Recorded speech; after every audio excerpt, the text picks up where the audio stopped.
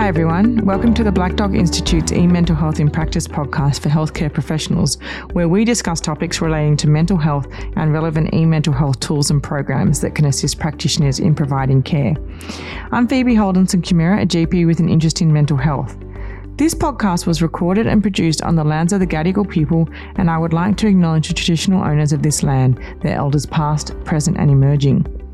This podcast is a bonus episode from webinar 64, which was on the topic of living well with ADHD. Dr Wee-Sian Woon is a GP in Canberra and a clinical editor for HealthPathways. He undertook a Churchill Fellowship this year to explore models of care for adult ADHD to increase accessibility for diagnosis and management, and travelled all around the world to visit and talk with services working in the adult ADHD space.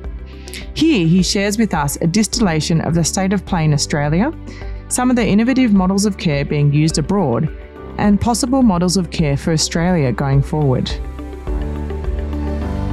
Yeah, so I work as a GP, and I had this incredible opportunity of being awarded a Churchill Fellowship, which enabled me to travel overseas and to explore different models of care to enhance accessibility for diagnosis and management of adult ADHD.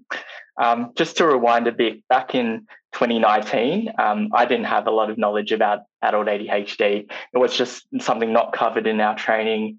I had a lot of patients coming in seeking diagnosis and management, and I must admit I was a bit skeptical about the diagnosis of ADHD at that time.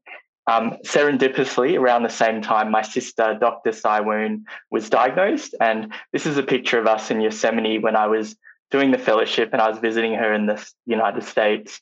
And I think with that diagnosis of ADHD, she was able to recognise how her brain works and what aspects might contribute to some daily challenges, but also how to really home in on her strengths working as a vet in the US. And she's just someone I really greatly admire with her grit and her passion for life. And, she single-handedly started her own vet business, doing a pet euthanasia service by herself. So I think she's just amazing.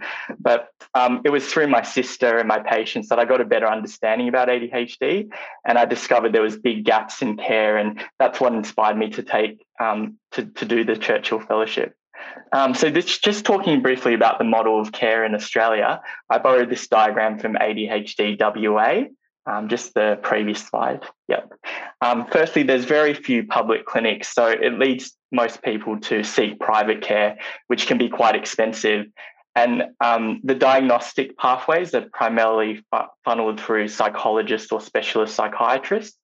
And we know that treatment, there's effective and proven psychostimulant medication, which exists as first-line management, but that can only be initiated by a specialist psychiatrist or neurologist. And there's limited specialists, which results in prolonged wait times, and there can be also significant costs for patients. And, I've heard of patients waiting for at least a year in some places to see a psychiatrist.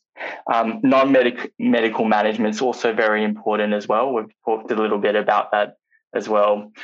Surprisingly, there's also a lack of formal education and training for healthcare providers, including GPs and psychiatrists. So it was through the Churchill Fellowship I wanted to look into how to make care more timely, equitable and compassionate. And I embarked on this 6-week journey where I travelled through Ireland, Netherlands, Sweden, UK and the United States. I didn't have any contacts overseas, so I sent out a lot of emails, and I met with diverse range of clinicians, health planners, advocacy and organisations, and attended a couple of conferences and had many Zoom meetings. And there's many more people I met on my travels that aren't on this slide, but their generosity in sharing their knowledge and expertise really shaped my perspective, and I'm really grateful for the kindness and the insights that they provided. So I'll cover a few services that were interesting and stood out. One that I visited was ADHD Central, which is a private clinic in the Netherlands with 10 clinics scattered across the Netherlands, founded in 2013. And what makes ADHD Central stand out is they have a very streamlined process where their diagnosis and medication initiation is done on the same day. And that's garnered a lot of interest in the Dutch media due to its swiftness of the process. The waiting times are 2 to 6 weeks, according to their website. And a glimpse into their process, they need a GP referral. The nurse specialist is the main person involved in the care, and they conduct the main clinical interview. Then the psychologist does the diagnostic interview, and the main the nurse specialist presents all of this to the psychiatrist, who makes the final diagnosis and starts medications. In the process, they also use the QB test, which is a computerized neuropsychological test for the diagnosis to support that. And then once people were diagnosed, they immediately start a trial of medications, and then the QB test is performed again to see if there's improvement. The whole process takes about 7 hours, and interestingly, the clinic reports that people assessed 15% of them are not diagnosed with ADHD. And so once medications are started, people undergo a titration process over 10 to 12 weeks, and that's with the nurse specialist. And patients also start up CBT in this process if they're interested. And as part of the Dutch system, once they're stabilised on medications, they're sent back to the GP. Next slide, please. So in Ireland, I came across ADHD Ireland, which is the support and advocacy organisation. They have a really strong working partnership with their public health system. And what stood out was the eMHPrac program, the Understanding and Managing Adult ADHD program, which is delivered by ADHD Ireland. It's an online webinar delivered in group format, and it dives into psychoeducation and acceptance and commitment therapy principles over 6 weeks. It's led by a psychologist with lived experience, Eileen Cohen, and there's no cost to the consumer. It has a very neuroaffirmative approach, which is really important, and we've discussed before, and it really shifts from the person trying to fix themselves to encourage self-acceptance and understanding their neurodivergent needs and how to thrive with ADHD in everyday life. And what's fascinating is individuals can self-refer to eMHPrac without the need for a formal diagnosis. And given the long waiting list, it can really alleviate pressure on services and offer more timely psychological interventions, and useful for those who can't afford private care. I think it also fosters a sense of community because it provides a space for people to share their experiences and in the breakout rooms. So an eye-opener was when I was in Dublin, I sat in with GP Dr Amo Hanlon in ADHD Doc, which is a private GP-led integrated clinic. And it really showed me that GPs can play that pivotal role in ADHD assessment and management. And the GPs upskilled through the UCAN UK course, and they also use UK NICE guidelines and the CADRA Canadian guidelines. And they also could still see a psychiatrist if the ADHD diagnosis was not so clear. In the UK, I met with Commissioner Margie Butler and nurse prescriber Eugene Riley on Zoom, and their service sits in Warrington in the UK, which is between Manchester and Liverpool. And we were hearing about wait lists of 5 years in the Liverpool area, and they needed to transform the service and workforce, which led to this new nurse-led ADHD service with no psychiatrist involvement. It was much more cost-effective to hire nurse consultants than the psychiatrists, and the setup of care is that it was led by the nurse consultant, and there were recent psychology graduates undertaking the psychosocial assessment and the mental state exam. Non-medical prescribers, which were mental health nurses, undertook the diagnostic assessment. It's really useful when they can have that expertise of differentiating bipolar and personality disorders.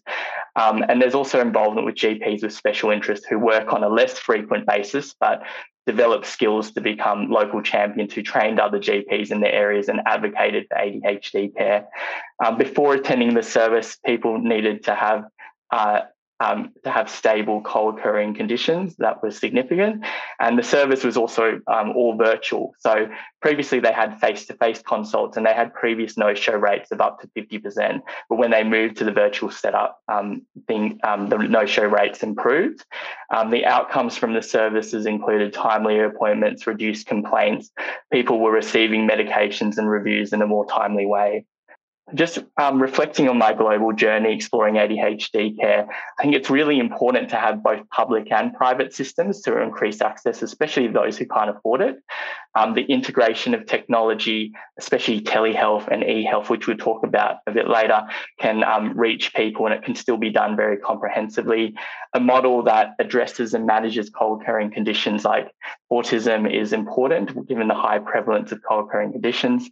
One glaring issue was the shortage of medical specialists catering to the ADHD population. And I think this gap really presents an opportunity for non-complex cases to be diagnosed and managed within primary care. And I've mentioned a few models already, upskilling GPs, mental health nurses, nurse practitioners, and psychologists. And also, I think there's the importance of the inclusion of other health professionals such as OT, social workers, mental health support workers, ADHD coaches, which are useful to provide that kind of multimodal care. For complex cases with things such as, co-occurring substance dependence or bipolar disorder, the expertise of psychiatrists remain indispensable. Education for practitioners is lacking in Australia.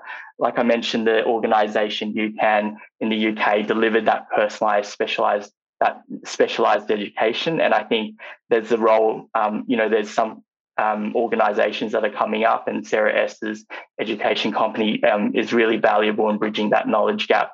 And I think it's imperative that education begins in medical school and it becomes a cornerstone in training for GPs, psychiatrists, psychologists. And I liken it to the LGBTQI plus health. When I was in medical school, there was absolutely no training, and now it's a really important part of medical school training, and you can see that people coming out really have that expertise and that cultural safety in providing care. I think different models of care need to be provided for different groups, such as First Nation people and culturally linguistically diverse communities. There should be really individualised care, which is patient-centred, and that might mean medications or no medications, with a neurodiversity-based model, which is important. It's being led by and designed by ADHDers. We talked a bit about the neurodiversity paradigm shift, and I think there's that shift from the medical model where the physician's fixing a deficit to society's responsibility for embracing and supporting neurodiversity. And that means broader changes in the workplaces, education institutes to provide supports and education accommodations for ADHD adults to thrive. And when people can thrive with ADHD, they can really capitalise on their strengths and then make great contributions to society. So I think overall it really needs to be a holistic, inclusive and collaborative approach that is needed to really reshape ADHD care in Australia. Yeah, fantastic. Thanks so much, Wee-Sian, for sharing those key takeaways from each of those particular services, but also synthesizing how we might take the best of those models and implement them in Australia. And I think for me, hearing you speak about this gives me a lot of hope, and I feel very optimistic about what the next 5 to 10 years will hold for adult ADHD in Australia. I hope you've enjoyed this bonus podcast episode about models of care for adult ADHD. A big thank you to Wee-Sian Woon for sharing your depth of expertise and experience and the key findings from your Churchill Fellowship with us. Thank you so much for listening today. Until next time, bye.